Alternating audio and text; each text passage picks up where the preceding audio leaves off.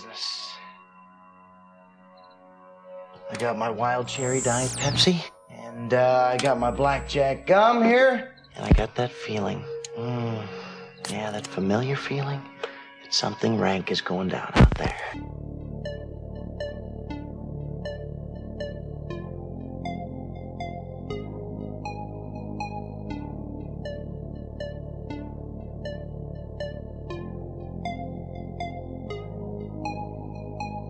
I'm funny how? I mean, funny like I'm a clown, I amuse you, I make you laugh, I'm here to fucking amuse you. How the fuck am I funny? What the fuck is so funny about me? Tell me what's fun.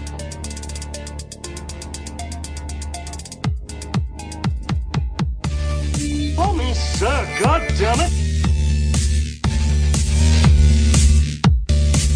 Brothers don't shake hands. Brothers gotta hug. Come out to the coast, we'll get together, have a few laughs. You! As far back as I can remember, I always wanted to be a gangster. You ever seen a grown man naked? I'm so racist! Anybody move, I'll blow your fucking head off. And the medical doctor says, oh my God. I'm your huckleberry. My advice to you is to start drinking heavily. Put that coffee down. Pauline, this calls for the old Billy Barul. That's a huge bitch. The royal penis is clean, Your Highness.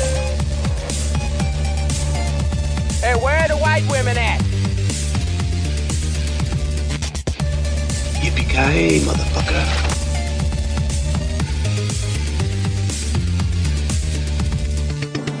It's over, Johnny. It's over! Man, I could use a royal penis cleaning myself. I don't know about you guys. I definitely could. I mean, I'm just saying. Anyway, what is going on, everybody? It is. Hey, you might hear some background noise tonight, folks.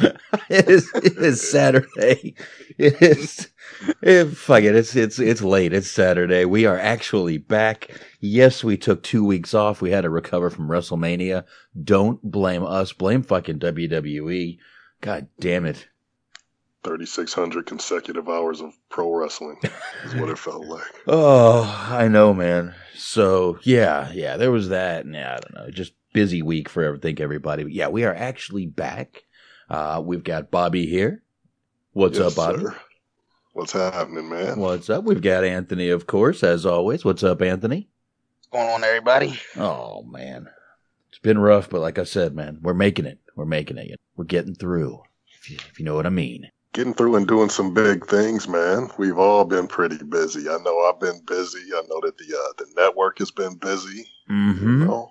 Yeah, a lot of things busy. We got the Patreon going. Go out there and hit that patreon.com/THT network. See that, Anthony? Network. And that's how you get over there. Yeah, I got it. Yeah. And pretty much, you can also go on iTunes, look at THT Network. You'll get all the shows there, or THT Podcast, or just look up THT Movie Review. It's all one of them. Look up something. God damn it. Something. And Bobby, you're doing some stuff too. Yeah, man. I've been doing a lot of things. I started a new venture, relatively new. I'm about 4 episodes in right now on my new podcast, The Inhuman Experience. It's me and my partner, Bobby Blades. Yes, we're both named Bobby. It's not a gimmick. It just happened to work out that way. I'm talking a lot of paranormal stuff, paranormal and unexplained, just having some interesting talks. We're just getting started. So, just like everything, when you're new, you still have to kind of find your groove. But that's what I've been doing. Also been doing a lot of music, been diving back into that lately, and still also looking forward to doing more with my partner right here, Anthony. We're both still really, really eager to get things moving right here on the network with the Anthology of Hip Hop. Nice. Oh yes, definitely. Nice. And I need to listen to that Inhumans because I love all that paranormal stuff. And I've seen some shit in my life too, dude. Dude, look, man. Honestly, we're gonna have you on. Like, I'm not even asking you. I'm telling you, that's how it's happening. You're gonna be on. You're gonna be on with us at one point. The episode that we just put out this week actually is kind of an interesting one. With we had two guests actually, Johnny Florida and our boy Tyler Fudge from the Federation and Suplex City Limits. And actually, today is his birthday. And we all know what yesterday was, 420, and the day before that was actually Bicycle Day, which was, the day of the discovery of LSD. So what we covered, it's kind of easy to connect the dots. It's a paranormal podcast, but we actually covered hallucinogens. We spent the whole show talking about hallucinogens and maybe a spiritual connection with those. Mm-hmm. So nice. It was a little all over the place, but yeah, man, we got into some interesting talk. Talking a little LSD, a little mushrooms, a little ayahuasca. Ayahuasca, definitely. DMT. Absolutely. Yeah. It's fucking like listening to Joe Rogan's show, man. I mean, well, I'm nowhere near on that level, but but yeah, it was a fun talk. It was a little all over the place, but it was definitely a fun talk. Well, I mean, if you're talking hallucinogenics, it should be all over the place. Absolutely. Right. So yeah, I don't know. You did nothing wrong there, man. Nothing to fucking worry about right there, man. But man, otherwise, been one of those weeks, guys. Yeah, man. It's been a weird week, very strange week. It started off Tuesday with us talking about death. And from then on, it has been people fucking, I hate to say, people are dropping dead left and right on us, man. What the fuck did we do? Yes, THT is becoming the real Undertaker. Yeah. Fucking, yeah. We taking souls for real. We taking souls, bitch. It does always seem to happen all at once, though, doesn't it? Well, literally, dude, we talked about Nicole Bass and and I said this Tuesday, we talked about Nicole Bass for like a week. And like 2 weeks later, she was like dead. And I'm like, who the fuck talks about Nicole Bass? Yeah. The fuck did we do? You know what else died that day? Box's boner. No.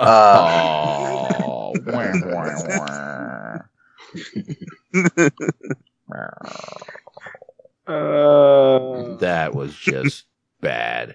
It would be worse if it didn't, though. Wow. This is how we're doing Death Talk. This is fucking awesome. Yeah, but I mean, it's been fucking like one after another. Of course, Bruno Sammartino. Then we had Paul Jones, and then Barbara Bush, and then Harry Anderson. I mean, I've talked about Night Court how many countless times on this show. And the other show. And, Barbara Bush. Did I mention Barbara Bush yet? Barbara Bush, Harry Anderson. And just today, we have fucking Vern Troyer. Oh, see, I didn't know that. Wow. Yeah. I didn't know about Harry either. This is my first hearing of both of these. Yep. Harry Anderson, I believe Thursday. I believe it was Thursday, maybe Friday. But, they found his body in Asheville, North Carolina. Just, they're not sure what happened, but only 65 years old, man. Yeah. Young man. I mean, my parents are older than that. That's scary, dude. Yeah. That's fucking scary. But, yeah, man. And obviously, like I said, I've talked a ton about Night Court on this show. I mean, he did a little more than just Night Court. Actually, before Night Court, he was a creepy magician on Cheers. On Cheers. Harry the Hat. He sure was. Yeah, and actually that was right after. It was during. It was during that time because he got on Cheers, let's see, 1987, 1983, and whatchamacallit, Night Court was still running.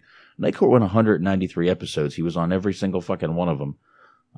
Well, Cheers led to, if I remember correctly, Cheers actually led to his role on Night Court because NBC loved what he was doing on Cheers, and they created Night Court as a vehicle for him. Yeah, but because his first thing on Cheers was in 1982, and then I believe that was the same year let me see, what year? I think actually Night Court started in 1984.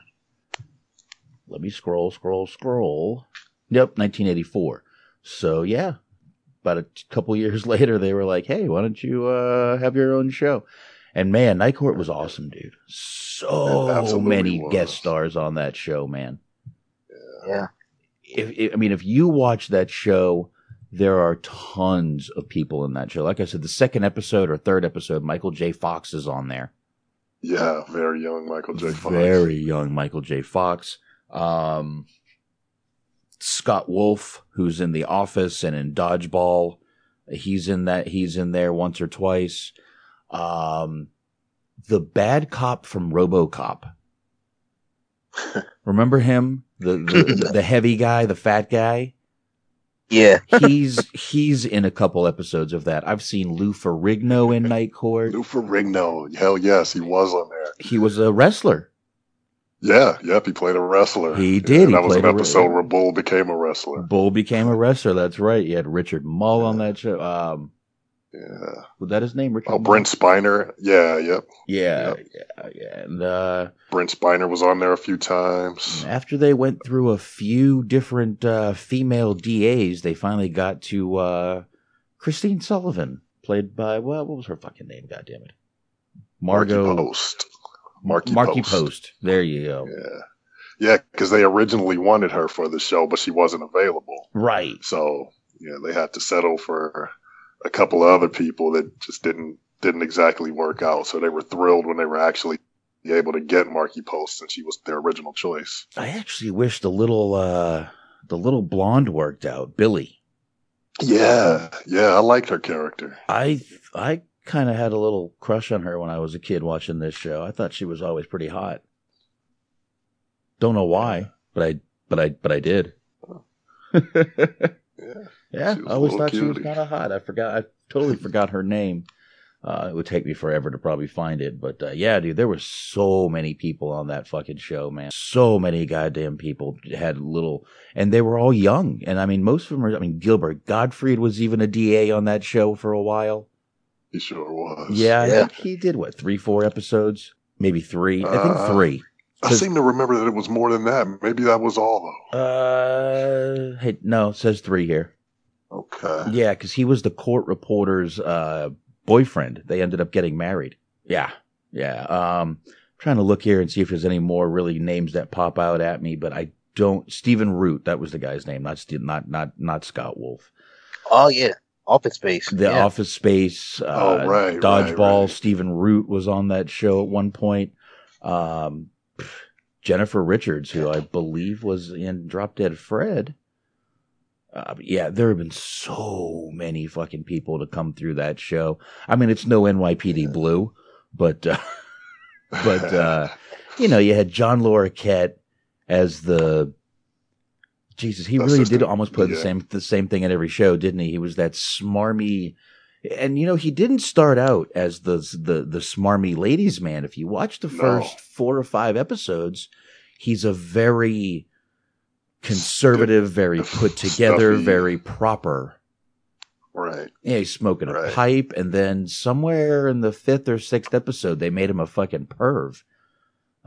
Yeah, because. No, I'm sorry. Go ahead. No, go.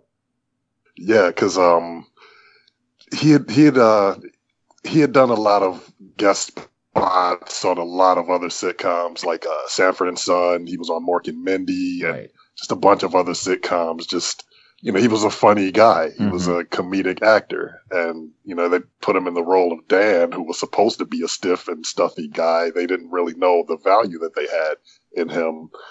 And I guess between scenes and just, at the beginning of the day and just whenever they weren't working, his comedic side would come out. He would just joke around and he would just have everybody laughing. So they decided to work a lot of that into the script, into his character. And he became so popular that the show eventually turned from being a vehicle for Harry to pretty much being Dan's show. He became more of the focus. Yeah, he definitely did become more of the focus, especially in the later seasons, especially the last season. The last season, the focus was all on Dan and John Larroquette. If you remember, he went crazy. He became like a savior, like a church going savior. And he was giving when Phil died, Phil the bum, and his brother came back, and his twin brother. So yeah, he got to that season was all about him. That whole last season really, I never thought of that, but you're right. That whole last season did end up being about Dan and Dan's problems and them helping Dan. Shit. Yeah. Good fucking call, man. It's really kind of interesting. Dude, I'm telling you, I was as into that show as you were, man. I guess it's just that era, because, we're about to say we're exactly the same age, actually. So just that time of watching it, like, I can picture you sitting at the house with your parents, just like I sat at the house with my parents whenever it came on. Yep. And just all into it. And it's just interesting to see, like Dan wasn't the only character that evolved into something different. Because if you remember Bull in the first season, mainly like most of the first season, he was a stiff, like intimidating, really cold and really scary guy. But then he eventually kind of evolved into a big, goofy simpleton, lovable, gentle giant, right? Lovable meathead. Yeah, exactly. Bunch of appearances on that show by Mel Torme. Harry Anderson was a huge, in real life, a huge Mel Torme fan. And John Astin, the original Gomez Addams, played his father later in some about 11 episodes.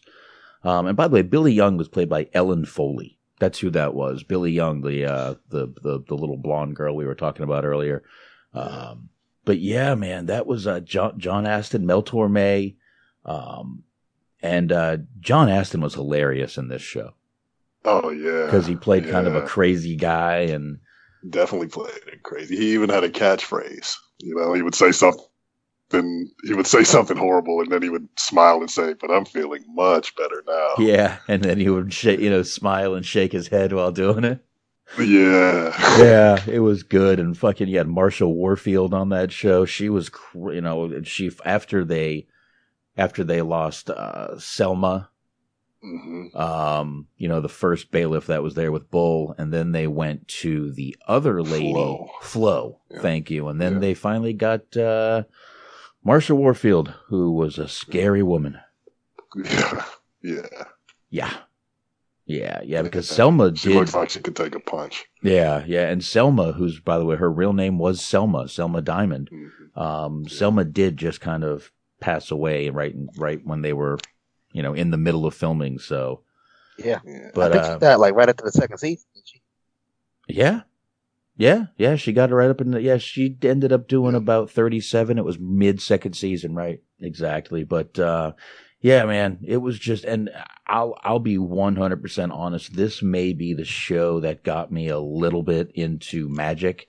Weebs is bringing up Yakov Smirnoff. That's right. He had a big part on this show. Yeah. He played Yakov. Sure did. He did. Yep. He sure did. And he ended up having a big part on this show. But this might be what got me into doing a little bit of magic. Watching this show, because I loved magic as a kid. And then I started realizing how easy it was. So, I don't know. But this show here, I always loved watching him, do the magic tricks. And I mean, he was the Amazing Jonathan, if you know who that is, that, the magician comedian before there was an Amazing Jonathan. Right. So, but yeah, I loved it, man. I know this wasn't a fucking night court show, but Jesus Christ. I mean, when you mention Harry Anderson, really, I believe I know a lot of people out there watched, what was it, Dave's World? Yeah. Dave's World. I've never watched it. It was a 90s thing. I don't know. I was drinking and I was drinking a lot I don't during know Dave's World. Yeah, I don't either. I was just getting out of high school. Dave's World was another show he was in. Lasted 3 seasons? Anthony, did you watch it? I watched it a little bit. I want to say it lasted about 3-4 years. I think you might be right. It might have been 4 seasons actually. I must have been in college. I didn't do a lot of TV watching it though. Yeah, it was. Days. Yeah, 4 seasons. Let's see. Zane Carney. There wasn't really many. Meshack Taylor. Oh, okay. Was in that show. All right. I know who he is, and that's about it. Yeah. I'm looking back, man. Like, how insane is it that Night Court lasts for what, like 9 years? You'll never see in the modern era like that, a show lasts that long, produce that many original episodes. Well, I mean, you got shows like Law and Order that are on the, Well, as far as sitcoms. As far as sitcoms, yeah, you're probably not anymore. They usually 7 is about as high as they go at this point. Right, that's pretty much. Always Sunny lasted a very long time. Yeah, you're right. It did, but but that was an anomaly, compared to everything else. Because like Anthony's saying, they're just not making classics anymore. Like even in those days, during their run, while we were watching these shows, we knew that they were classics. We knew that Night Court was a classic while we were watching it. Right. And, you don't really get that feeling from any sitcoms now. And for the majority of his run, it pretty much stayed like relevant. It didn't like some shows, anything that lasts, in my opinion, over 5 seasons, it starts to show its age. Mm-hmm. But for it to last another 4 years, it's just like put it to you like this: I was a 2.5 Men fan, but I feel like once they lost Charlie Sheen, and it lost something those last 4 years. 1 year over, 2 years over, they could have probably still ended on a good note, but that extra 4 seasons really, in my opinion, hurt the overall legacy of the show just slightly for me. Yeah. Right. I agree. It felt like with that show, and I kind of want to mention another thing about Night Court because it feels like we're transitioning, but with 2.5 Men, it kind of felt like they continued the show out of spite after Charlie Sheen, because they just wanted to prove to him that they could still do it without him. Right. Yeah. At least that's what it felt like to me. No, it felt like that bit him in the ass. lot. Yeah, a lot of people, they were just like, oh, well, screw him. We'll just keep on going without him. It doesn't matter. Yeah, and the show wasn't the same without him.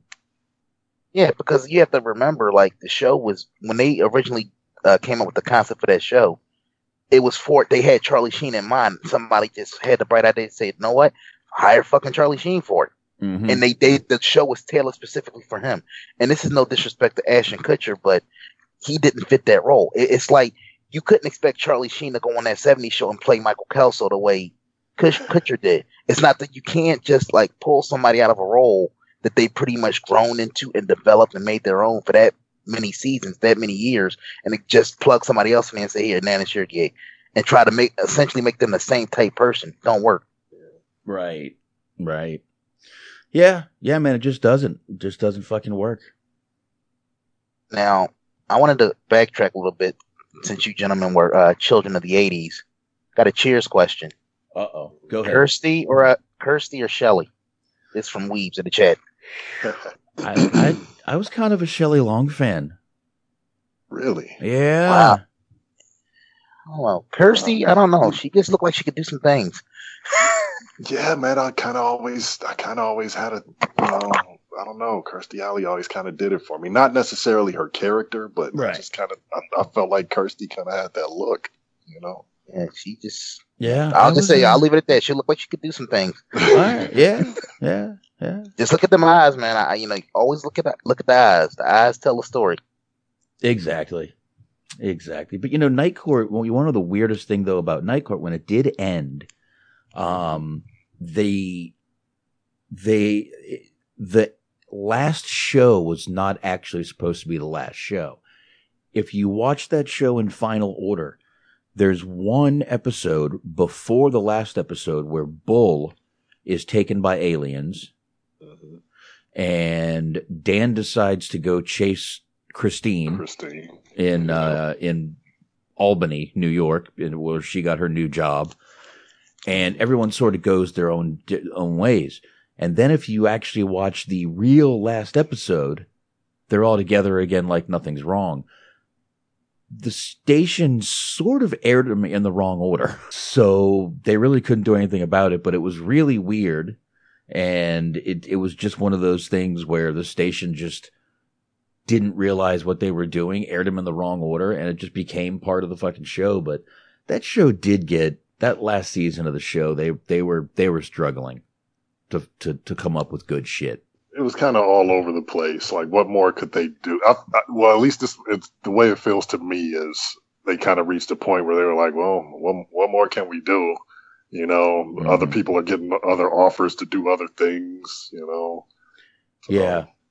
And it was another show, though, that kind of recycled characters over and over. People came in as different people. Yes, they had one guy who came in as 4 different characters. Actually, 5. Jesus Christ, Jack Riley. You remember him? What was he in that you would probably remember? Man, what was he in? He was in Spaceballs. He was in all the Mel Brooks movies. Jesus, he hasn't done anything. Name sounds familiar. He's one of those, if you saw him, you would recognize him. He was the lawyer in Boogie Nights. I know this dude. I just looked him up. Yep. You would know him. He was in 7 different episodes, and he was 6 different characters. 1, 2, 3, 5 different characters. So there you go. They did that with a lot of people. And it was kind of like, NYPD Blue in that sense. NYPD Blue does the same thing. They would bring back different characters and recycle them. This show did the same thing, man. Huh. But Weebs is bringing up in the chat that Night Court's theme was sampled for the remix to Cameron's 1998 single Horse and Carriage. I've never heard that remix. I know that it was sampled by, I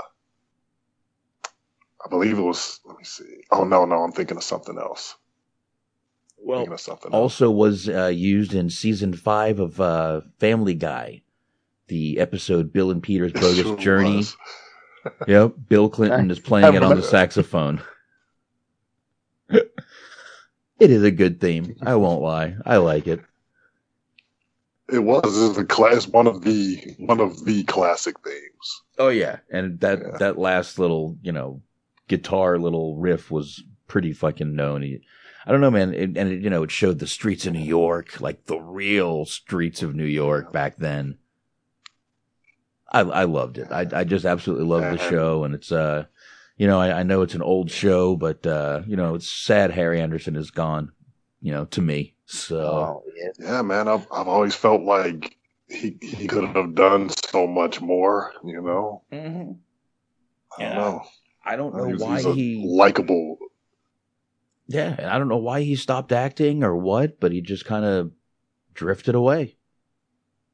Oh, I didn't mean to interrupt here, but we actually forgot to mention somebody that also passed away this week, I believe. Mm-hmm.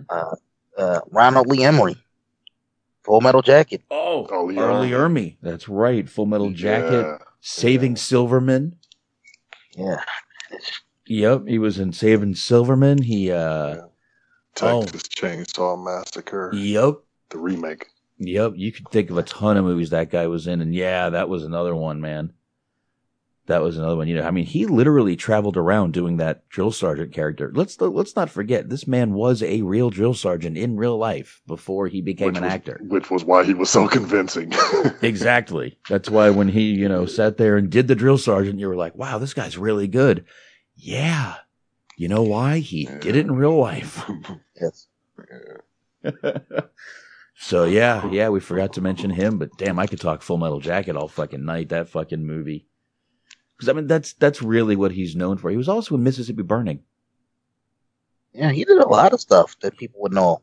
He was in all of the Toy Story movies. He was in Dead Man Walking. I don't know if you guys remember that one. Mm-mm. That was Susan Sarandon and Sean Penn.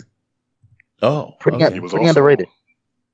He was also on an episode of Family Guy. All right. Nice. Yeah. Nice. He was in movie 7. You guys remember that?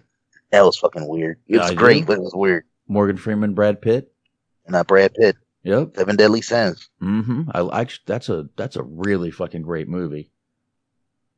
Damn right. Yeah. I forgot he was in that movie, though. Yeah, B-Max is saying Mississippi Burning is a movie we should review. That'd be fun. Did you see how Box let that linger there, Bobby? He let it. Yeah, baby. I don't think that'd be a good idea. Let's do American History X while we're at it. I know that we transitioned, Yeah, but I wanted to mention one other thing about Night Court that a lot of people aren't aware of, and unless I kind of got my information mixed up. Night Court exists. It's not exactly a spinoff, but exists in the same universe as Barney Miller. Some of the people who have been through, because Barney Miller, they're set up pretty much the same. Most of the time on Barney Miller, they were right there at the station. Most of the time in Night Court, they were right there in the courtroom. A lot of the people that would come to the police station would also end up in the courtroom, like the same characters. Mm-hmm. A lot of the same actors. So it wasn't exactly a spin-off, but it existed in the same universe. Yeah, and actually Florence Hallip, who played Flo, was on Barney Miller a bunch of times as different characters. Reinhold Weege, who was the producer of the show, actually worked on Barney Miller. So, and yeah, it actually says, right here, it says, possibly believe that Night Court was actually a spinoff. But yeah, that's pretty goddamn cool, man. Yeah. So yeah, a lot of tie-ins. A lot of tie-ins. Goddamn Barney Miller. I haven't talked about that show. I haven't even thought about that show in years. Yeah. Wow. That's an old one. I remember my parents watching that show too, man. Right. Yeah. I think my dad used to kind of watch that. Yep. That was a good show. I liked it. I don't remember a lot about it, but I do remember watching it. Yeah, it wasn't one of those out in the street shows. They were always pretty much right there joking around in the station. Right. They didn't see a lot of action. Yeah. And Night Court, they were either in the courtroom or the cafeteria or his office. Those three places 90% of the time. Yeah. That makes a lot of sense. Makes a lot of fucking sense. Let me ask you something real quick. Were either of you into soap back in the day? Oh, yeah. I was. Yeah, I remember that show. I absolutely loved it. That was a great fucking show, man. Good, I'm not the only one. I mean, a lot of people I don't think get that show enough credit, but it was all over the place sometimes, but I loved it. I loved like the insanity of it. Yeah, it was beautifully done, man. It was what it was supposed to be. It was a parody of daytime soap operas. Right. It was wacky and it was just completely insane, and I loved every second of it. Yeah, I do too. I don't remember a ton about the show. I remember some of the actors on the show, but I do remember Hellman. Yeah, I do remember sitting there watching it. Now, B-Megs in the chat is saying there's 419 confirmed TV shows linked to St. Elsewhere. It's like a conspiracy thing. Might have to get into that. That's worth looking into. Because I'm intrigued. now I'm gonna have to look into that. That'll have to be a whole nother nother incarnation of a show itself. Yeah. That'd be a show within a show. Jesus, 419. Yeah. Really? 409? Just the one? I can't even see how that would be possible. You can't either. Yo, Megs, I swear to God, if there's an NYPD Blue reference tied in that St. Elsewhere, you earned your plate, yourself a spot on this show. There probably is. I wouldn't doubt it at all. I would not doubt that at all if there was.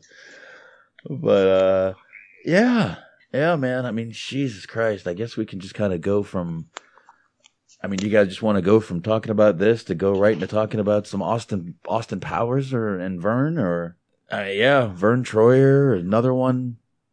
I don't understand what's going on this week. It's just one of those fucking weeks, man. But, Vern Troyer, known for being not only mini-me, but one of the shortest men on the planet at, I think, 2'8" he was?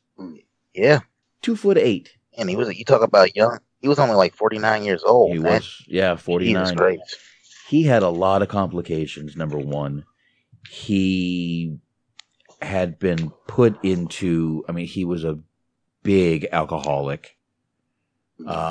drugs. He had been in rehab recently, and I believe they found him in like at the beginning of the month, unresponsive, and they believed alcohol poisoning. So I believe he's actually been on some sort of life support for the most of this month. Wow. Yeah. So I don't know, man. He you know, he lived a tough life. Don't make the fucking Hard Knock Life joke, please. All right, folks. All right, we're going to keep the subject short. No, too soon. Boo. Credit to Weaves. That's the catchphrase. Never too soon. Yeah. Now, I know a lot of people remember him as Mini-Me. Did anyone ever watch the Surreal Life with him and China? And I believe that was the year Ron Jeremy and Tammy Faye Baker were on. Or am I wrong there? I remember China was on there. I want to say it wasn't Troy. It might have been Gary Coleman, but I might be getting the seasons mixed up. Gary Coleman was on the first season. Actually, you know what? I think it was Vern. I think that was the same year that Flava Flav and Bridget Nielsen were on. They were with China, and I think Vanilla Ice might have been there. He was on.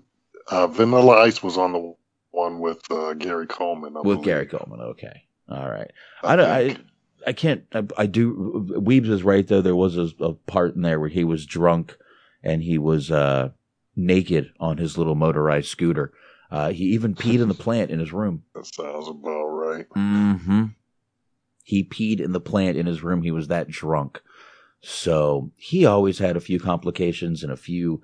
I mean, come on. You're 2'8". You're kind of gonna do what you're gonna do here. Weebs has the whole cast. It was DeBrat. Oh, I knew the Brat was on there. I forgot about that. Adrian Curry, Christopher Knight, China, Marcus Skeckenberg, Vern Troyer, and Jane Wielden. That was season 4. It was 2005. Thank you, Weebs. Yeah, dude, that was a crazy fucking season, man. Yeah, but I do remember watching. I remember China actually stole Vern Troyer's room because she thought it was so cool that everything was little. And he walked in and he was like, yeah, did you not notice this room was sort of everything's little for a reason? And she was like, yeah, but I just thought it was cute. And he was like, no, you gotta go. Bitch, you got to go. You gotta go. That was China at her worst, by the way. I can't even believe she did that show. She was in very bad shape. I think I've only ever seen one episode that season, and it was the one where X-Pac was trying to get in and talk to her. Mm-hmm. And everybody pretty much blocked him, and I guess they figured they were protecting her from him.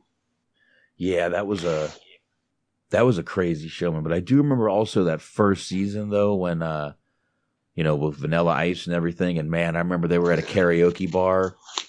And they were chanting for him to do, because he hadn't done Ice Ice Baby in forever. And man, that bar lost their fucking mind when he did that shit. Yeah, and I might catch heat for this, but, for his time, Vanilla Ice was a dope MC. I mean, I know a lot, he comes across as a cornball now, but back then I was feeling Ice. Well, we also heard there's some stories that he didn't even want to do that whole thing, but anyway. I mean, he was sort of a metal guy until he was sort of hung over what's the story, Bobby? He was hung over a balcony. Yeah, well, for the publishing rights to Ice Ice Baby, right. But I mean, what did it? He says it didn't happen. Yeah, of course he did. But depending on who you believe, Vanilla Ice was essentially he was the original backer for Death Row Records. Essentially. Yeah, something like that. Yeah, but literally, all the albums after that he made were pretty much fucking metal. Yeah, and probably a better fit for him than hip hop. Yeah, I think his other album after the hip hop album was called, I believe it was Ice Cold. I remember playing, God, what game? There was a motorcycle game on PS2 that I used to play, and the song was in it. I believe it was like a moto. I know it was a motocross game, but I know the song was in it. And it wasn't a bad fucking song, man. I don't know. I've never been a fan, but I can give him credit for one thing. There's one thing that I do like about him, because what I remember from seeing him on what was that show called? The Surreal Life. Yep. He was angry a lot of the time because he felt like people were making fun of him, and he felt like he was a joke, and he couldn't understand why everybody else on there didn't see that everybody thought that they were all a joke. And I think they pretty much got through to him, like, look, we're here. This is where we are in life, and we might as well enjoy it, whether they think we're a joke or not. Or actually, it said we're here because people remember us and respect us and love what we did enough to want to see us some more. And they kind of got through to him. And like now, whenever you see him, he's not taking himself so seriously anymore. Right. Yeah. And then there was that show. What was that show called for a while? Where Are They Now? Remember that was like a little series they did? And he got up there and did fucking Ice Ice Baby. It was right after that show, actually. I think it was called Where Are They Now? Fucking Loverboy got up there and did a song one night. It was one of those shows where they were like, well, let's bring out these fucking has-beens. But Vanilla Ice kicked ass, man. Yeah, Vanilla Ice gave the world ninja rap. He did do that, man. And like it's a great thing. He did, and he also gave he gave Jim Carrey a little material for for In Living Color. He did what was it? Rice Baby. That was classic. Yeah, a little more trivia for. I think we actually brought this up once before on the show. We probably have. Henry Rollins actually played Vanilla Ice in a Third Base video. Oh, man. Yeah, he was dressed like him, had the hair. Oh, well, hey, that's kind of what gave John Cena his character, dressing up like Vanilla Ice for Halloween one year. Well, I look at it like this. If they making fun of you, whatever, it's keeping your name in the spotlight and you're doing something right. You're getting attention for yourself. Positive and negative, as long as people talking about you. Yeah.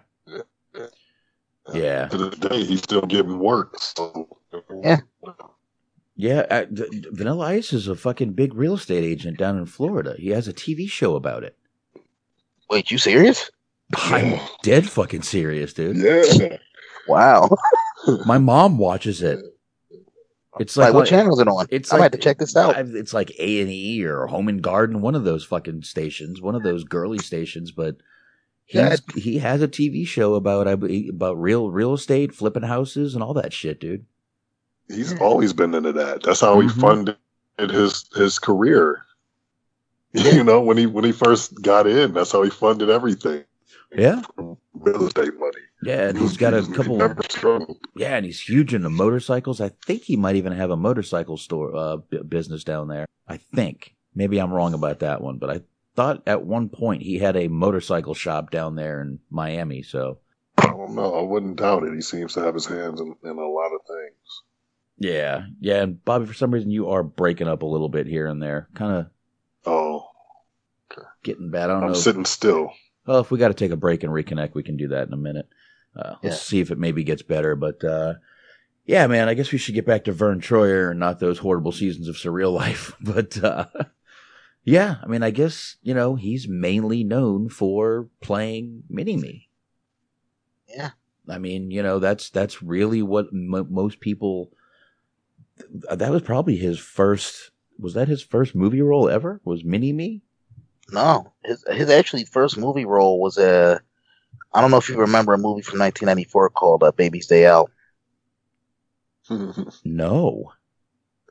Yeah, he was actually a stunt double in that movie, so his actual film debut was 1994. Yeah, he's got 57 credits, man. I'm a little shocked right now. Yeah, what else was he in? He done some pretty big things. Yeah, Did a Jiggle All the Way? Pretty big things. Shut up, Anthony. I'm not trying to be an asshole, folks. I promise. I didn't know he was in the Men in Black. I do remember him in Fear and Loathing in Las Vegas. I do remember him in that movie. He was in Mighty Joe Young. All right, yeah. And then obviously, Austin Powers, The Spy Who Shagged Me. He started in that one. And then he did a few more. Let's see, a Madonna thing. I don't even want to know. Here Lies Lonely, Mission Imp. Oh, God. Bit Players. How the Grinch Stole Christmas. He was in that movie? Yeah. Don't remember him in there either. Jingle All the Way, Dungeon Jackson, Wishmaster, Rocket Man, Bubble Boy.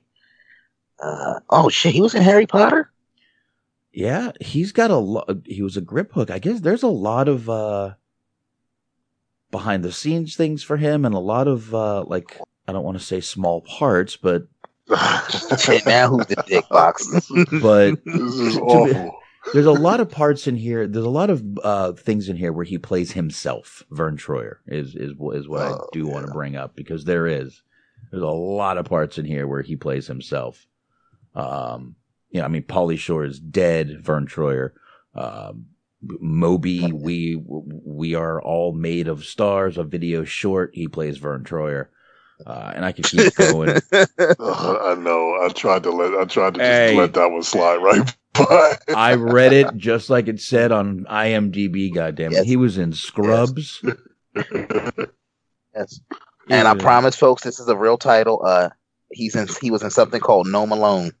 Yes. Oh wow. Yes, I see that up there at the top of the list. He was in Trailer Park Boys again. Played Vern Troyer.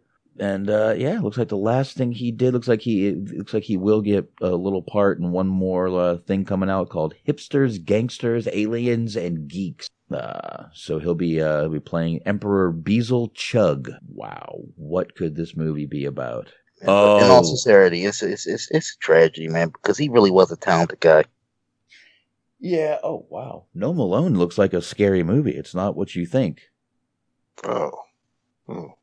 No Malone is a. Let me pull that bad boy up there. It actually looks like a creepy fucking movie from 2015. Oh, it's about a magical potion of a bewitched gnome. The girl, when Zoe, she quickly realizes that he isn't your average garden variety gnome. He begins eliminating her enemies in extravagant displays. He's like a leprechaun. He starts killing motherfuckers. That actually sounds like a good movie. No. All right. I think we should take a quick break real quick. Try to get Bobby unrobotic. And there you go. Let's see what's going on here. We'll be right back, guys. We will see y'all in just a few minutes. In the meantime, enjoy a little song by Shaheen. Here you go. Yeah. Reporting live from the 215. You know, life gets hard sometimes. Sometimes you gotta eat shit to appreciate the shit you got. If you know what I mean. Let me clear my throat. Check it out. I'm heavy swinging in like a Cadillac, though. On that note, I'm dangerous like crack smoke. Best believe I'm that, though. All the haters talking this and that noise. Take a seat, electric chair. Welcome to the death row. Life is monumental, living intercontinental content to every continent. The power of a pencil. Useful tools given to useless fools to break the rules. Take your juice for everything you got. You barely got some food. Fuck Fox, point my finger to some faker news. We pollute the youth with all these fake ass rappers, fake ass Jews. Only chains and watches that are real. Jacob's shoes, fix your face and while you at it, fix your fucking racist views. Hit the snooze every morning, time to make some moves. Cannot lose if you're feeling down, listen to Memphis Blues. Sky's the limit, even if you're climbing on a Jacob's ladder. All that matters is the fact that you gon' win this battle. I'm losing it, going crazy, I'll be honest with you. Live your life the way you wanna live. I don't honor rituals. Let my mama know I never made the honor roll. Your honor, I'll be honest with you, I don't even honor codes. I'm losing it, going crazy, I'll be honest with you. Live your life the way you wanna live. I don't honor rituals. Let my mama know I never made the honor roll. Your honor, I'll be honest with you, I don't even crazy, I'll be honest with you. Live your life the way you wanna live. I don't honor rituals. Let my mama know I never made the honor roll. Your honor, I'll be honest with you. I don't even honor codes. Sneak attack, never that. You know I don't fuck with that. Grim Reaper knocking at your door, homie. Good luck with that. See you in the afterlife. You're speaking to the poltergeist. Life's a gamble, baby. Sometimes you gotta roll the dice. Give advice, avoid the fights. My feelings are cold as ice. Graduate from Slaughterhouse. Wheelies on South Philly bikes. Pulling up on Erie Ave. Streets are like the wrestling world. You can always see the rats. By that I mean all the girls. Get your money, man. Fuck the world. Step out of your shell. You gotta find a pearl. Open up the floodgates. I bring tsunamis, man. Uptown Philly, Kensington, we call it zombie land. Too young to give you all a life lesson. Take a bow in the king's presence, you little peasants. Knocking on the heaven's door, took the stairway to heaven. Keep your AR-15, my words and my weapons. I'm losing it, going crazy, I'll be honest with you. Live your life the way you wanna live. I don't honor rituals. Let my mama know I never made the honor roll. Your honor, I'll be honest with you. I don't even honor codes. I'm losing it, going crazy, I'll be honest with you. Live your life the way you wanna live. I don't honor rituals. Let my mama know I never made the honor roll. Your honor, I'll be honest with you. I don't even honor codes. I'm self-made, I'm a man of my own. I'm trying to conquer my dreams and sit back on the throne. Claim your turf, your territory's not a part of my home. We gave life to robots and put our power in drones. We made a crook the president, trying to put aliens in tents. Put a wall up, build a bridge, reconnect with some sense. To be the best, you gotta beat the best. You gotta feed the flesh. Fuck the teachers, test is chaos. They're trying to let us bleed to death. Open communication, you gotta make sure there's no secrets left. People are a lost cause, half the breeds repossessed. Let the angels fly high, the birdies gotta leave the nest. Pure like a vegan's flesh, I run it like a sneaker test. Loyal, stay loyal, baby. Loyalty is everything. I gotta keep it motivating. Try to bless your eyes with this art I'm making. My heart is breaking, complicating things up in my life. That I lost my patience. Visit dirty jurors for the dirty ocean view. 10 toes down, gotta stay up on my P's and Q's. Trying to tear us down, but that's nothing new. Same shit, different avenue. We had some moves. Try to do right, but I took the wrong turn. Light a split, let her burn. Add the S to the urn. It's your life, get it right. You only live it once. Save your freedom while you're here. Never visit prison once. I'm losing it, going crazy. I'll be honest with you. Live your life the way you wanna live. I don't honor rituals. Let my mama know I never made the honor roll. Your honor, I'll be honest with you. I don't even honor codes. I'm losing it, going crazy. I'll be honest with you. Live your life the way you wanna live. I don't honor rituals. Let my mama know I never made the honor roll. Your honor, I'll be honest with you. I don't even honor codes. I'm losing it, going crazy. I'll be honest with you. Live your life the way you wanna live. I don't honor rituals. Let my mama know I never made the honor roll. Your honor, I'll be honest with you. I don't even honor codes. All right, guys, we are back. I think we got Bobby all straightened out here now. I think we're good to go. If he goes robotic again, well, fuck it. Maybe we'll just take another goddamn break. We don't give a shit. Why not? Anyway, we were getting into Vern Troyer a little bit, and we'll pick right back up there. I guess, like I said, probably the main things, and me and Bobby were even just talking now. I'm actually in seeing that Gnome Alone movie with Vern Troyer in it. That looks like a fucking decent movie. That was when? 2015? Yeah, 2015 movie. I'll be watching that shit. Yeah. So that'll be a good one. But he is definitely known for playing Mini-Me in the Austin Powers series. That obviously pretty much made his career. You have to watch what you say here. You can't say he got really big after that. He blew up after that movie. Is that better? No? Is it? Yeah. Yeah, that'll work. That'll work. He did. He blew up after that movie. He was starting to get a bunch of different roles. Granted, not a lot of the roles were, these God damn it. You just can't escape it, man. There's no way to not make it sound horrible. Oh, fuck my life in this whole conversation. But anyway, yeah, Austin Powers. Let's talk a little bit of Austin Powers and Mini-Me.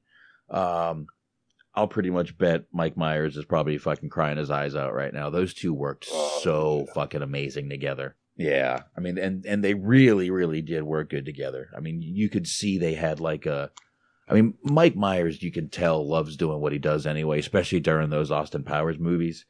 But I'm sure he's probably in a fucking really bad shape right now with this shit going down. But yeah, dude, I loved watching those movies, and it was weird. He didn't.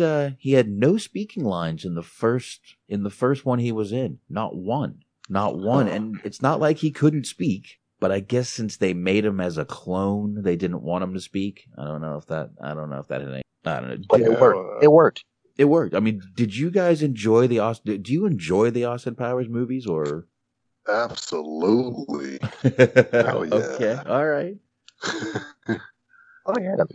Yeah. Now Vern wasn't in the first one. It was the second one he got introduced, right? He wasn't in the first one, was he? Was he in the first one? I believe he was in the first one. You sure he was in the first one? I thought he started off in the second one. First one was International Man of Mystery. The second one was Spy Who Shagged Me, right? Yeah. All right, so give me a second. All right, there's Goldmember. He was in that one, Spy Who Shagged Me, and that he was not in the first one. Okay. He did not start out until 1999 in The Spy Who Shagged Me. I didn't think he was in the first one. And he made such an impact that you automatically connect him with the series. Oh. Yeah. Yeah.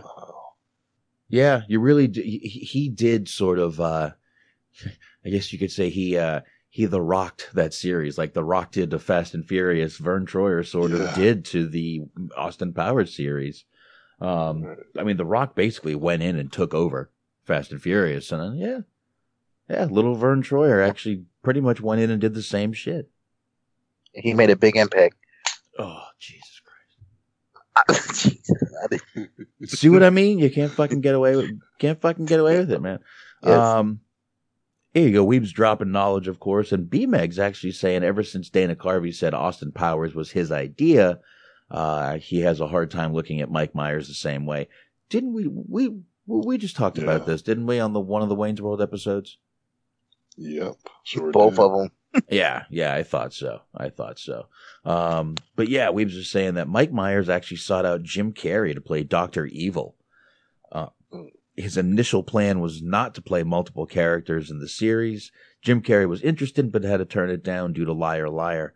Thank God he made Liar Liar. That is one of my favorite movies of his. Yeah, Dana Carvey felt that Myers copied Carvey's impression of Lorne Michaels for the Dr. Evil character. Mike Myers has actually said that he is doing an impression of Lorne Michaels for that character. Yeah, you can kind of tell. God damn it, Bobby's robotic again.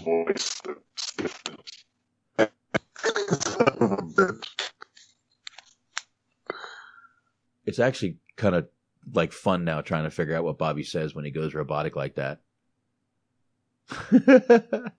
All right, Anthony, we'll just pick up here and keep going. We don't need to take another break. You still got me, right, Anthony? Still got you loud and clear. All right, Bobby's back. Let's see if Bobby's good. You good, Bobby? All right, Bobby's back, but he's not back. Bobby, put some tinfoil on your iPhone, bro. Put some tinfoil on it.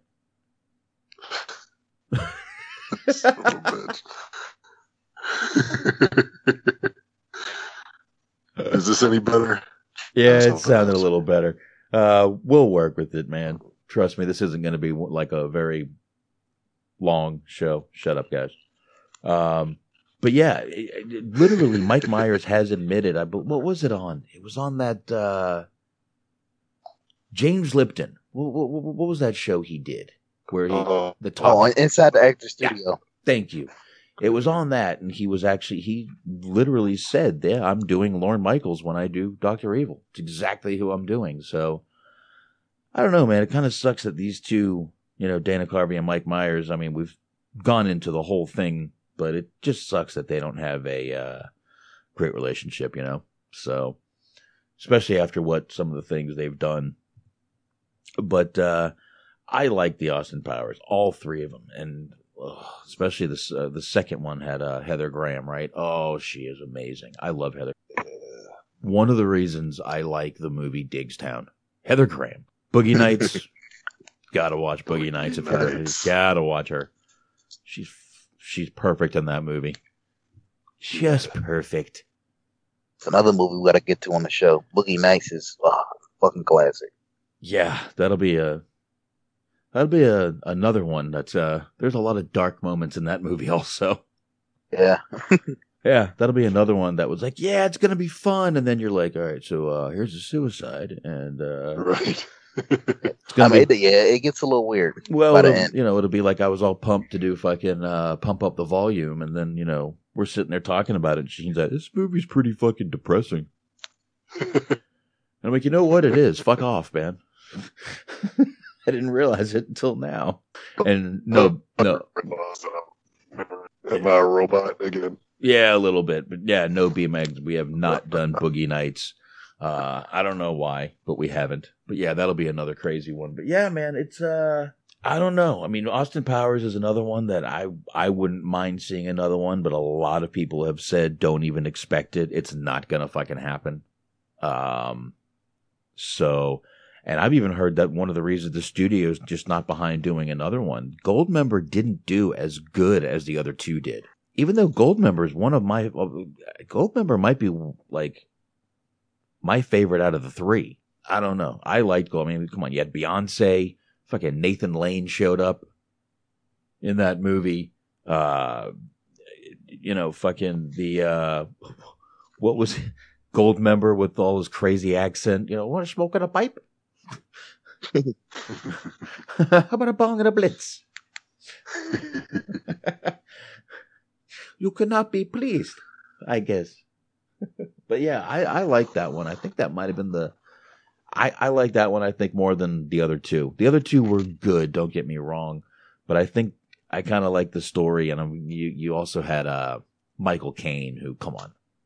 Is he not the coolest fucking guy on 2 feet? Michael Caine? I think he is. I like that guy. That's a bad motherfucker right there. But, yeah, man. He was definitely, like you guys said, he definitely took over kind of that movie. Obviously, the scene he did with that Hard Knock Life was fucking hilarious, but just everything. Yeah, my favorite scene. Oh, absolutely, dude. Absolutely. Great fucking scene. Let's see. Goldmember. Goldmember actually did do damn good. I'm kind of wrong.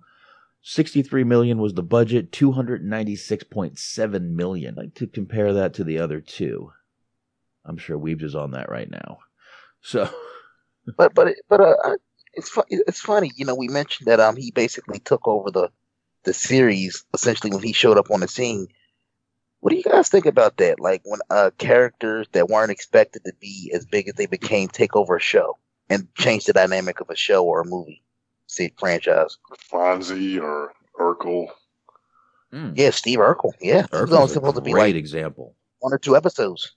Yeah, Urkel's a great Dan fucking from example. Night Court. Yeah, we were just talking about John Larroquette, who actually, the show ended up being about him in the end. But yeah, Urkel's probably one of the better examples, though. That show, I mean, people were calling it the Urkel Show. Yeah.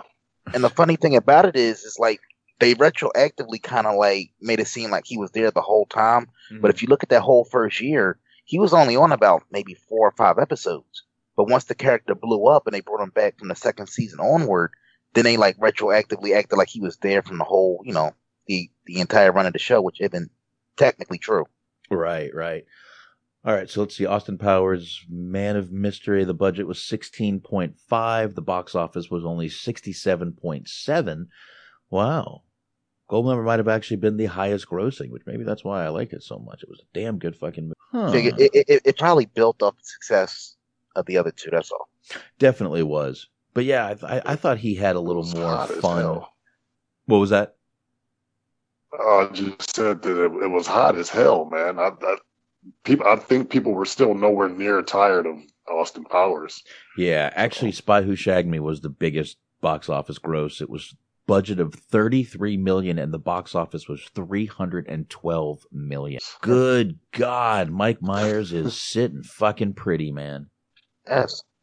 God bless. I mean, I know, we have different opinions, especially in the chat, but you look at it, Mike Myers has done pretty well for himself. He's created 3 distinctive franchises for himself. Wayne's World, Shrek, Austin Powers. He basically can go to any one of those franchises to this day and still make money off of them. Right. And, speaking of Shrek, B-Megs is bringing it up. Did we ever hear the Chris Farley reading the Shrek lines?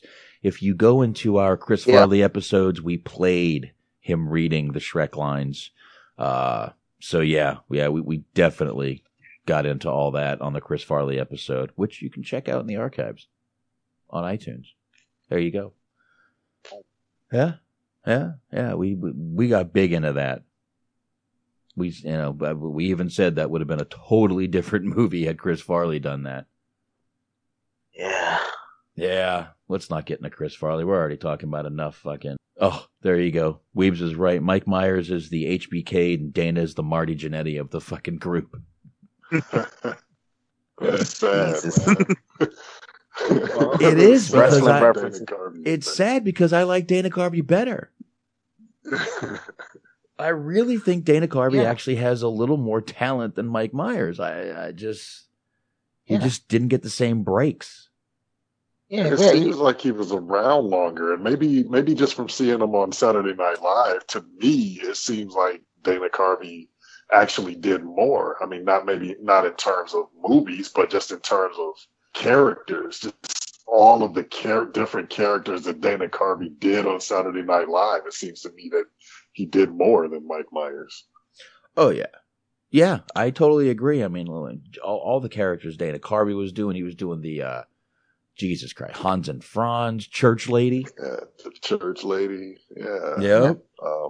What was what the hell did he have a name for the character?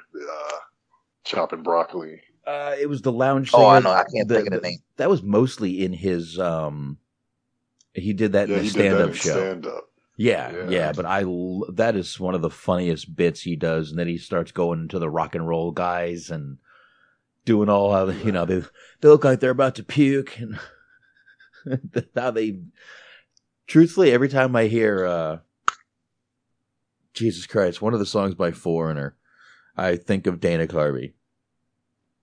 I forget which one it is, but I do hear it, Dana Carvey, whenever I hear that fucking song. The Cold as Ice, Willing to Sacrifice, because he would just go, Paradise, and then look around like, did that rhymed? Yeah. Right. Yeah. He did George Bush, he did Paul McCartney. George Bush. Yeah. Dude, just once again, underrated movie. Watch Master of Disguise with Dana Carvey. Just watch what he does. Listen to the fucking impressions he does, and just close your fucking eyes when he does them. Yeah. Close your fucking eyes. They're excellent, dude. His Scarface in that movie is hilarious. Absolutely. And I know we're kind of like making the jokes about HBK and Marty Jannetty, but Marty, personal issues aside, was pretty fucking talented. Same thing with Dana Carvey. Very much talented, and it's one of those things where I think people within the industry respect his talent, but I think like mainstream amongst fans, he kind of doesn't get the credit that he deserves. Well, and the weird thing is, I mean, you heard when we did the Wayne's World movies, you actually, we heard all the stories about Mike Myers was hard to work with on the first one, and that lady was all pissed off. The director didn't even come back for the second one. You kind of thought Dana Carvey would have been, that would have been kind of a leg up for him. But it just wasn't. Yeah. Squeaky wheel gets the grease. I guess so, man. And yeah, B-Megs is right. Master of Disguise is the shit, and it does get funnier every fucking time you see it. I love that movie. I like Jennifer Esposito. Yes. Yes, she is. So, but yeah, I mean, I guess we need to get back to the, well, fuck it. I mean, how much can we talk about the Austin Powers movies without strolling into Mike Myers and Dana Carvey talk? I guess it just doesn't happen. Yes. But that's like a nice quick little segue, since we kind of used the Sean and Marty reference here. Mm-hmm. Just wanted to say a quick little rest in peace to the, in my opinion, the great-grandfather of pro wrestling, Bruno Sammartino. Yeah. Man, everybody's going. We're all getting old, guys. Yeah. Oh, man. But, let's see. Where were we? Yeah, I don't even know where to go from here at this point now. You just brought up Bruno. Now I'm all fucking sad. I don't want to talk anymore I don't want to keep going with wrestling. But yeah, man. But like I was saying though, I really thought Mike Myers, after we heard all the bullshit of that director not coming back, you kind of, I think he blocked her. Yeah, but why didn't that help out Dana Carvey? Do you ever think Dana Carvey didn't want the same kind of fame that Mike Myers wanted? That might be it too. I'll put it to you like this. Obviously, we don't know the man personally, but if I had to guess, he didn't. You don't hear too many stories about him ever causing problems. I think he's one of those people that likes to let the art speak for itself. Yeah. And if he gets the break, he gets it. If not, oh well. Yeah, I mean, I'm pretty sure he probably is not one of those. You never hear, like you said, you don't hear a ton of shit about Dana Carvey. You never hear him in the fucking news. It's not like he's getting caught running in a rubber suit down fucking California expressways like Martin Lawrence or anything. So yeah, he just kind of stays in the background, and you don't hear too much about him. But yeah, I mean, like I said, he had that show a little while ago, that game show. It was an impression game show. I loved it, but it didn't last long. I knew it wasn't going to last long. It just, some things just go way above people's heads. And this isn't a shot at like Mike Myers, but I find myself, between the two of them, I find myself being able to go back and watch Dana Carvey's movies more. Whether it's Master Disguise, as we mentioned. I don't know if you guys remember a movie he did called Clean Slate. He did one in the 80s called Opportunity Knocks. I love those two movies, man. I remember that one. Tough Guys. I like Tough Guys. Tough Guys. I think he was in The Road to Wellville. I think he was in. Mm-hmm. Yeah, Tough Guys, though, was, talk about an underrated great movie. What was that? Burt Lancaster and Kirk Douglas? Jesus. Kirk Douglas, I think? We going way back in the time machine now. Am I right on those two characters? That sounds familiar. That does sound right. That does sound right. Here, I'll check. A long time ago. That was a very fucking long time ago. But I always liked that movie, though. And it wasn't one of those huge movies, though, that people were like, oh, man, the fucking great movies. Yeah, 1986, Tough Guys. And it was Burt Lancaster and Kirk Douglas. I was 100% right. Look at me. Yeah. I actually fucking know something. Yes. That's why you do this show. Yeah, they were two train robbers who just got out of prison and having a hard time adjusting to the new life, and Dana Carvey plays their parole officer who tries to keep them out of trouble. It's a good little movie, man. Old, like I said, 1986. It's an old movie, but it is worth the watch. I believe it was Kirk Douglas and Burt Lancaster's last movie, both of them. And I'm looking up Kirk Douglas, and apparently he's still very much active. Oh, you're right. He still does a few things here and there. That's right. God bless him. He's 101. Oh my God. God. 101. Yep. His birthday is December 9th, 1916. See, you just don't know, man. You just don't fucking know. You could live to be 100, or you could live to just fucking... Because you can't tell me he's not one of those guys that wasn't fucking drinking and doing drugs back in the day. Right. You just can't fucking tell me that. You know, he was... That guy was... Dude, Kirk, he was probably banging everything that moved. His son certainly was. But sometimes maybe he knew his limits. I mean, you could engage in certain things, but if you know your limits and you don't go too far out of bounds, you can maintain yourself. Not that I'm justifying, drinking, smoking, and all that kind of good stuff. Yeah. I get you. I mean, not that it's a bad thing. Hey, it keeps our ratings up, so yeah. Keep drinking, Box, please. I'm actually drinking water tonight. I'm too tired for beer. Put it that way.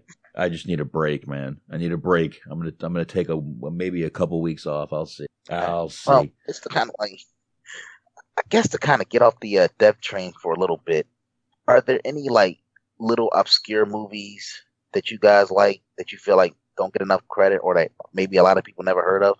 I've brought up a couple of jumps over here real quick because I do have one that I've mentioned a few times on this show, and it's called Nowhere. I'm looking it up right now so I can get the... Here it is. 1997 movie.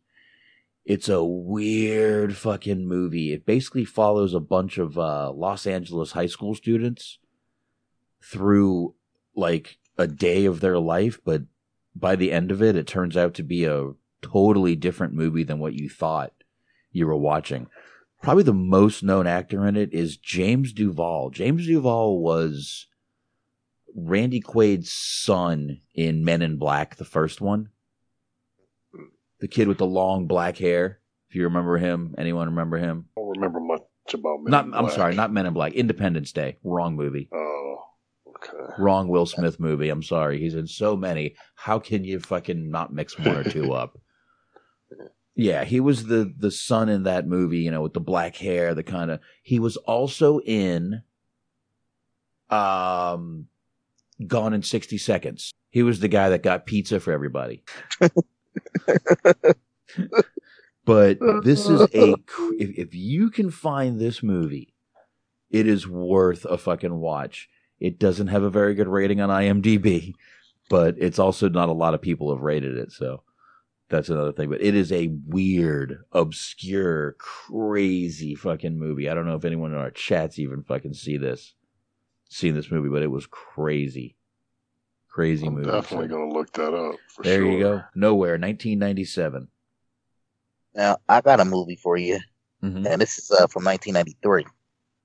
You guys remember a movie called Showdown? Showdown. Got Billy Blanks. Billy Blanks is probably the most known person on there. Christine Taylor was in there too. Billy Blanks. That's where I actually first saw Christine Taylor. She was, guy. Yeah. Yeah.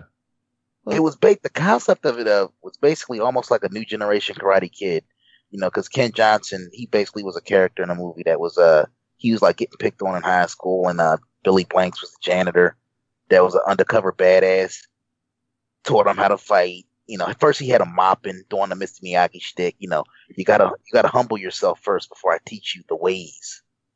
Young grasshopper type of deal. And because he basically was into Christine Taylor's character, trying to get with her, but she was, you know, cheerleader type. She was going with the jock, and him and his buddies would always bully this guy, unmercifully kick his ass. And then finally, Billy Blanks basically took mercy on him, taught him how to fight, and by the end of the movie, he's kicking everybody's ass. And he get the girl. That sounds like a Billy Blanks movie. Yeah, but it's definitely, you know, it's you know, I kind of gave you like the Cliff Notes version, but it's definitely a movie worth seeking out. Right. Showdown, 1993. Billy Blanks also in The Last Boy Scout. Yeah, that's right. Yeah, he's in the first part of it. He's the guy that got Ganting, yeah. You know, he kills himself in the first part. He blows his head off. Yeah, that was yeah, they're running down the field. He's shooting people when he's running down the field. I got one more. The Tim Robbins movie. I actually own this fucking movie. It's called Bob Roberts. It's a 1992 film. You ever heard of this one? Anyone? Bob Roberts. No. Title sounds familiar. All right. Basically, a folk singer ends up being a politician. And he basically just goes all negative, plays totally fucking dirty, all this shit. But it's a really good little fucking movie. You know, it's got Tim Robbins in it, Alan Rickman, Giancarlo Esposito. He was in NYPD Blue, by the way. Of course. Not a lot more people that you would really... Ray Wise, we've all seen Ray Wise. He was actually in The Chase. He was, what's her name's, he was the girl's father in that movie. Yes. Yeah, but... he was funny in The Chase. Yeah, Helen Hunt's in this movie. Pamela Reed, if you don't know, Pamela Reed was in Cadillac Man with Robin Williams. And she was in Kindergarten Cop also. Oh, yeah, that's right. Mm-hmm. And Jack Black was in this movie?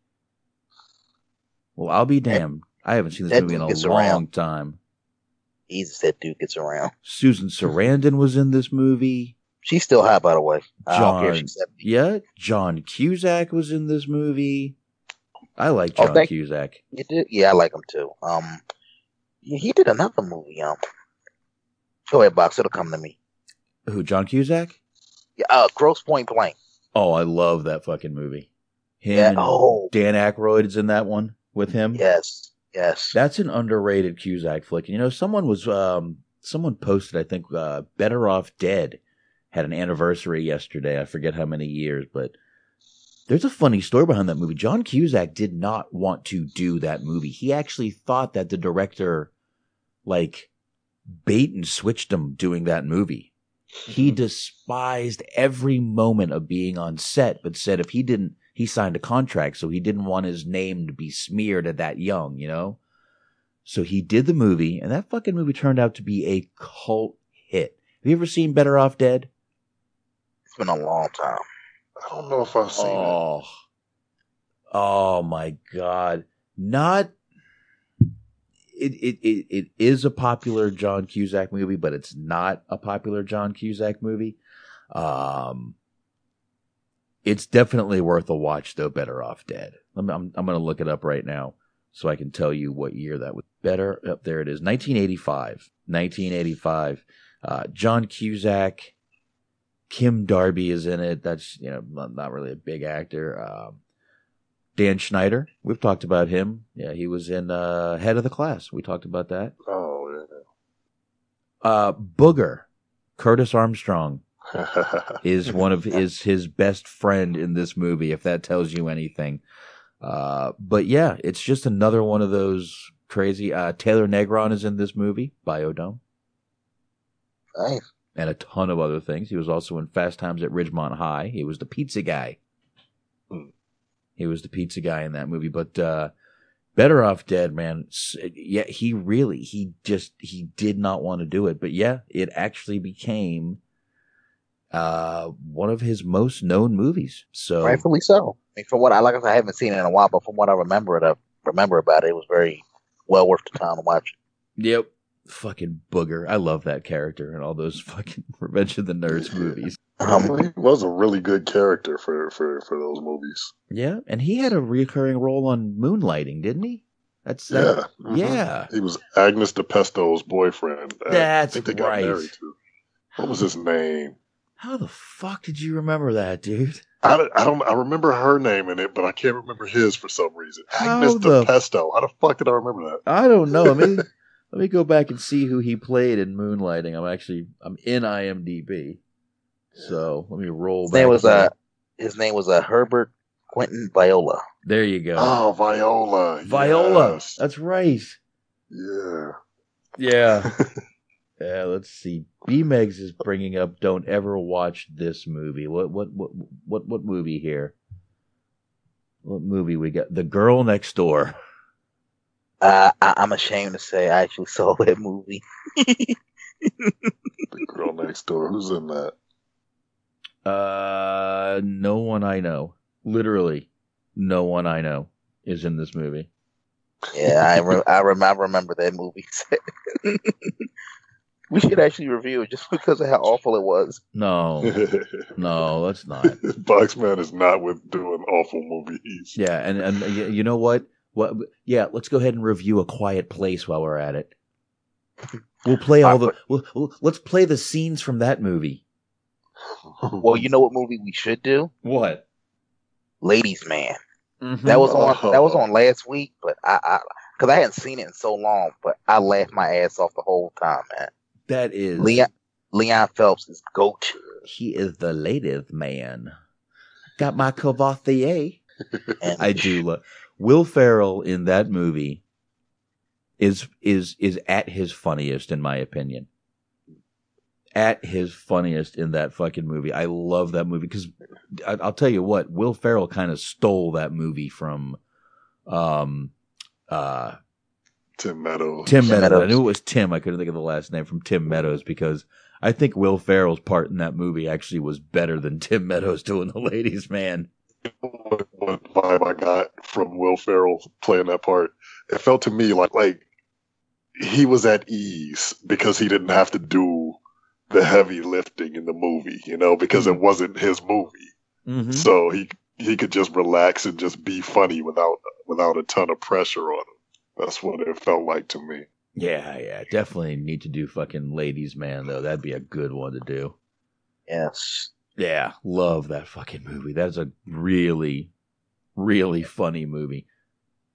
Just goes to show you, though, those Saturday Night Live flicks just kind of become underrated little classics, man. Except for Wayne's World. Wayne's World really was there. I mean, we looked this up a few weeks ago. Wayne's World really was their kind of highest fucking grossing movie. So, yeah. Let's see. Anthony BMX says Anthony is thinking of this movie.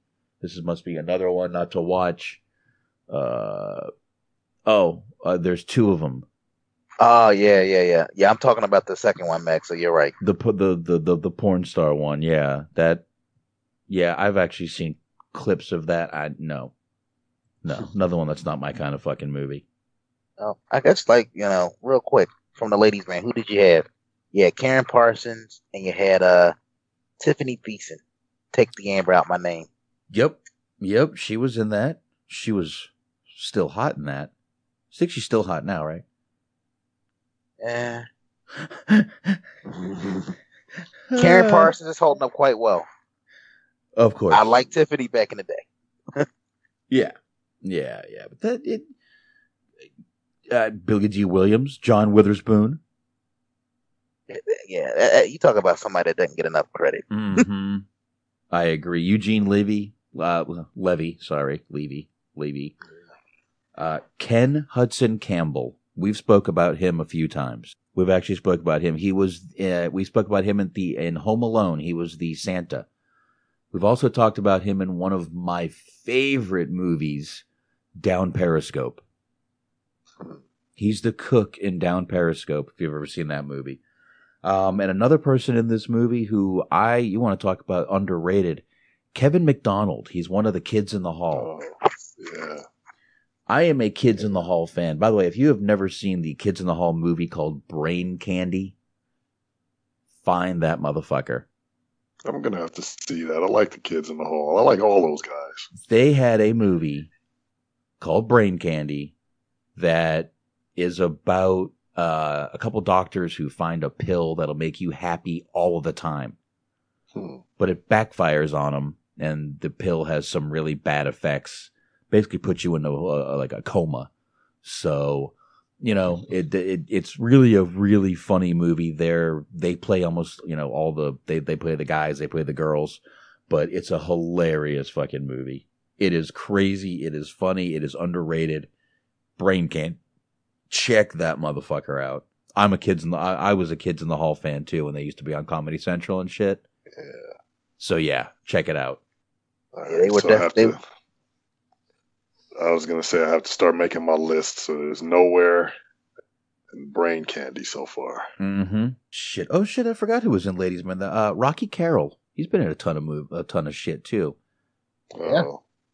He also did an NYPD Blue. Yes. Got two of them already, guys.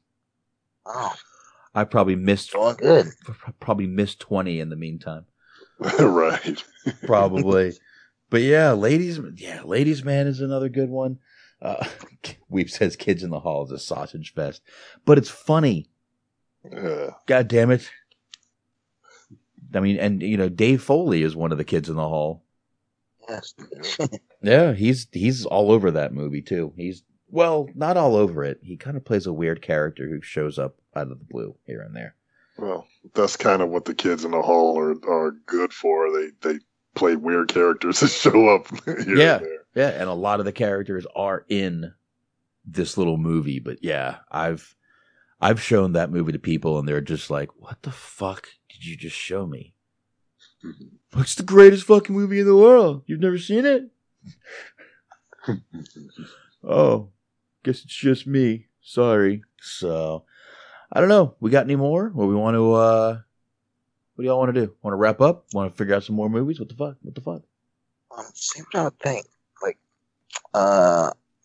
I'm a John Ritter nut, so I would definitely probably add Stay Tuned to your list if you never saw that I've seen Stay Tuned, yeah. Mm-hmm. Problem Child. Yeah. I want to say... Real Men. Real Men, yes. Real Men. Yes. Never seen that. What? Really? Real Men? Yeah, him and Jim Belushi. Bro, you Yeah, gotta check that out, dude. I think you'll like that. That's right up your alley. That's right up your alley, Box. I'll bet it is. I'll tell you another. You know what? Since we're doing kind of underrated movies that don't get enough fucking credit, Spies Like Us, Dan Aykroyd, and Chevy Chase, right, are in this movie together. And I don't know why, but this wasn't one of the bigger comedy films of the 80s. When was that film put out? But it 81, I think. 80 or 81. 80 might be right. 85. Oh, shit. 1985. This really is, though, an underrated gem of a fucking movie. Seriously, it is. I love this fucking movie.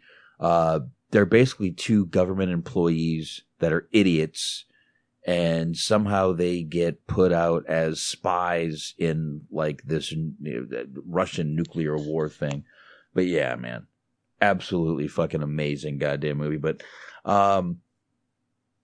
B-Meg goes back to John Ritter. Did Ritter ever do a bad movie? I don't think so.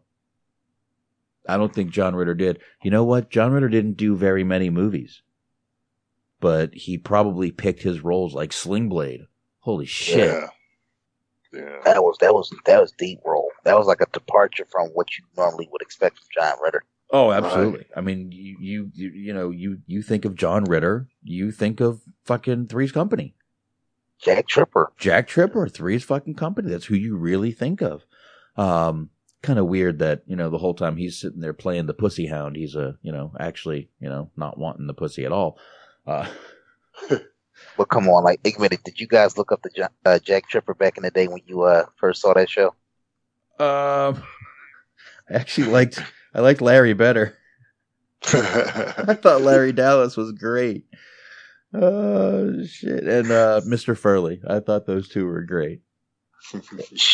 Great Don Knotts. Talk about somebody that never had a bad role, at least in my opinion. Yeah. Yeah, you're right. Second, yeah, Weaves says John Ritter in Bad Santa, awkward. Yeah, a little awkward, but man, he played some good roles. Speaking of Dave Foley, John Ritter played a couple roles on news radio. He did a couple episodes too. So, man, Scrubs. He was on Scrubs. Mm-hmm. Yeah, John Ritter, man. But yeah, you literally all you think of is Three's Company with him, and he did so much more. But yeah, Sling Blade was like his holy shit. Look what he can fucking do. Yeah, he had some chops acting wise. Yeah, because he had always done the comedy stuff. Like I said, Problem Child 2, the movie you mentioned, just a lot of not. And then Sling Blade, you were like, holy shit, man, this guy's got some fucking something to him. And he did. He sure as hell did, man. Yeah, Suzanne Summers. Got to see a lot of Suzanne Summers on Three's Company. Jiggle TV. Nice and jiggly. Yep. Girl never had a bra on back then, dude. Fucking never. And it was great for television. Then she started doing Thigh Master commercials. Right. Here, watch me squeeze my thighs on television. Yes. Well, God damn it! I wish. Where's DVR? We don't have DVR yet. Well, let me ask you guys, like, both at their peak, who would you say was bigger in the 70s? Summers or Fawcett? Bob's, is that a tough one, or do you think they were about even? Go ahead, Bobby. I would have to say Farrah Fawcett. Farrah Fawcett had more going on, and Suzanne Summers kind of overestimated her worth.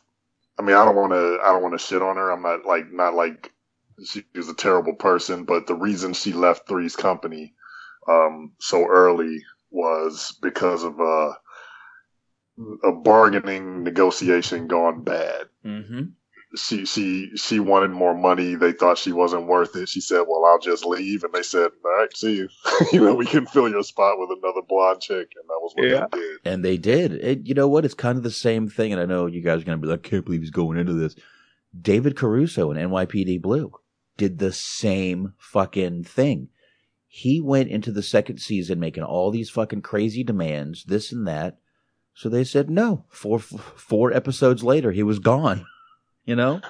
Yeah. He was going to go do movies. He wanted this. He wanted that. He wanted more money.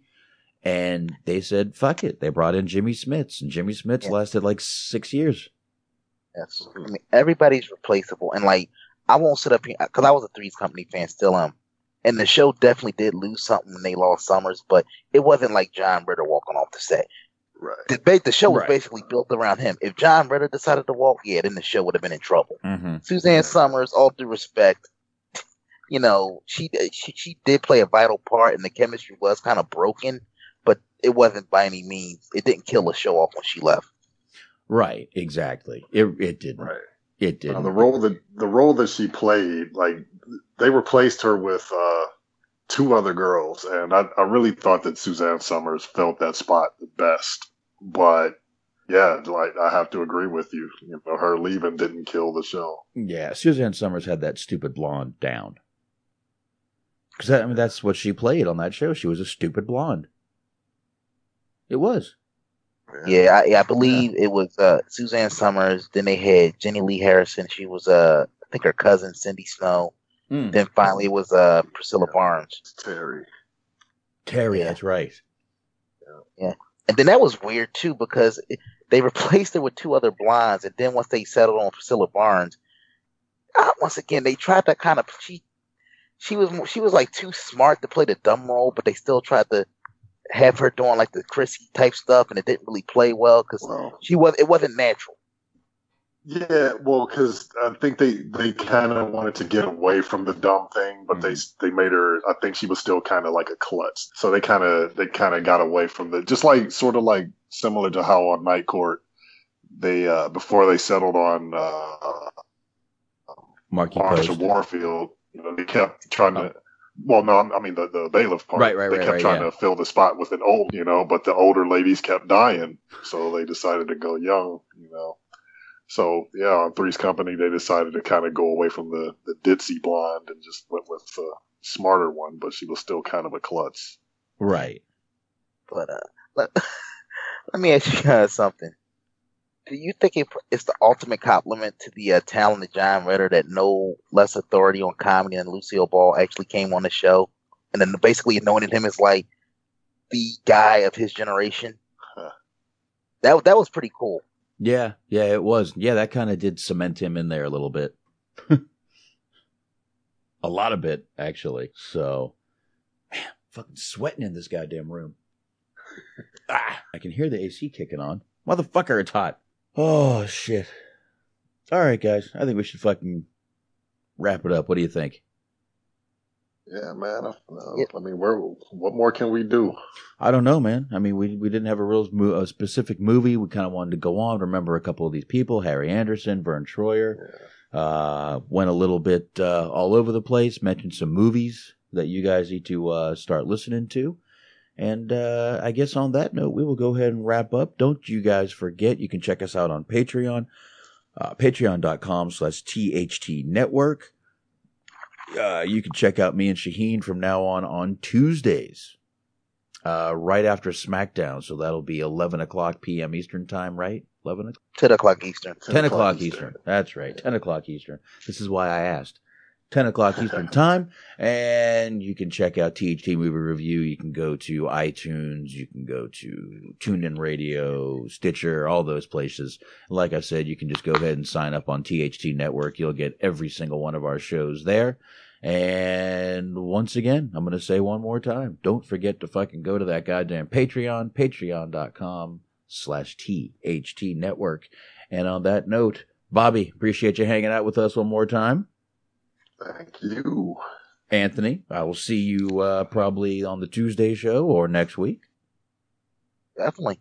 All right. Thanks, everybody, for hanging. Thanks, everybody, for listening. And on that note, now go home and get your fucking shine box.